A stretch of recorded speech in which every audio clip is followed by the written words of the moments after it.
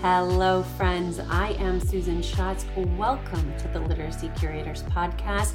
I am excited to bring to you part 2 on fluency. I promised you another session in response to the follow-up webinar with Chase Young and Tim Rosinski, two literacy and fluency gurus, that was entitled A Step-by-Step Guide to Fluency in the Age of Science of Reading. It was phenomenal.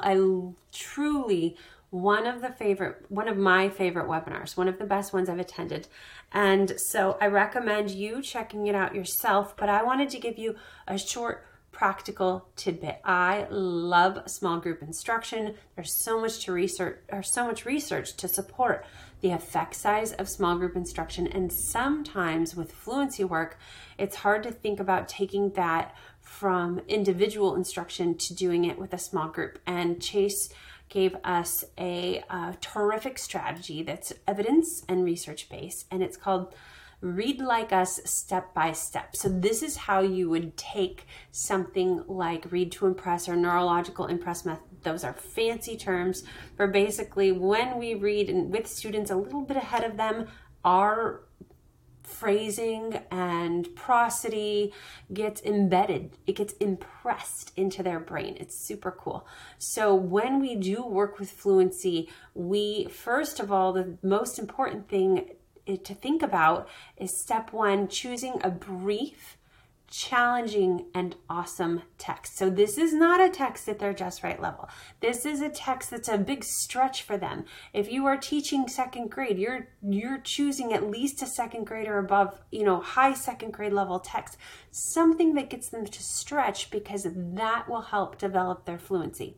So you want it to be a fun, engaging text too. And do I have mine with me? I've been using this book lately with my first grade group called My Oh My, a Butterfly. It's so fun, these Dr. Seuss Cat in the Hat learning library books, because they're filled with content, which we know supports comprehension.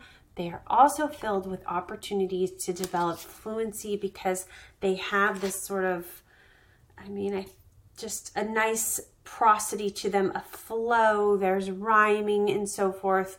So it almost has a poetic feel, which really helps the students to engage and enjoy the text. So step 1 for small group Read Like Us step-by-step guide is choosing a brief, challenging, and awesome text. I break My Oh My, a Butterfly into chunks, so that way we can do a little bit of fluency work and some comprehension work together. I also have some fun little giggly poetry books that I use as well, just online, that students can read. So they're just very short passages. So those are my ways of choosing text, just something fun and engaging and short and sweet. Step 2 is reading the text aloud with appropriate expression while the students listen and follow along. And this is something that's often missed, is that the teacher is reading it to them first. The students can just sit, kick back, relax, and listen and kind of absorb how it's meant to be read. Then after that, step 3 is the group rereads the text using echo reading, which is the teacher reads a sentence or paragraph aloud and the group reads it back, which continues throughout the text.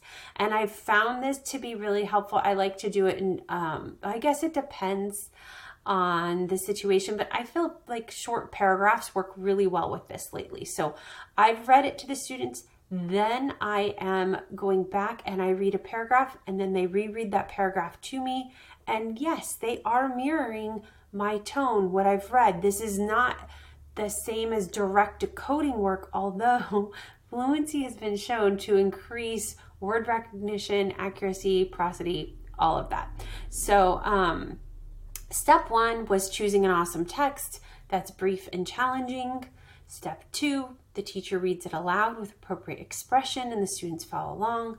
Step 3 is the group rereads with echo reading, which means if I'm the teacher, I've read the paragraph and they reread the paragraph, then I move to the next paragraph, they reread that. So then from there, students can chorally read the entire text And step 5 is called duet reading, and that's where students can partner up and read with a partner. And then at the end, the group can perform the practice test to the teacher or another adult. So when I do this with a small groups tutoring, I practice this method with them, and then I encourage them to read to a sibling or go read to a parent afterwards to continue the work that we've done in our session. So if you're a parent, go ahead and try this. You can read to your child, then just read a paragraph and then have them read it back to you. If you're a teacher that needs to work with a small group, same thing. It's just a way to make this be a highly efficient process for you with a small group of students. So it's a way of taking fluency practices and making it practical for the classroom or for small group tutoring instruction. And then parents, you can just take the same idea, but just do it individually with your student. So I hope that you enjoyed those tidbits on fluency work. I feel as though fluency is just kind of one of those magical pieces of teaching reading. It is the bridge between decoding and comprehension, and it deserves its own special attention within a reading block.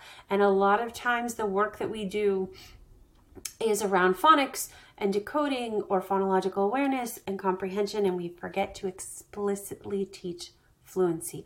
And so I hope today this gives you some tools so that you can teach at home or in a small group, and you can have a little bit of time focused on fluency. And I really, truly think that you are going to enjoy this as much as I do. It's my favorite part of our session.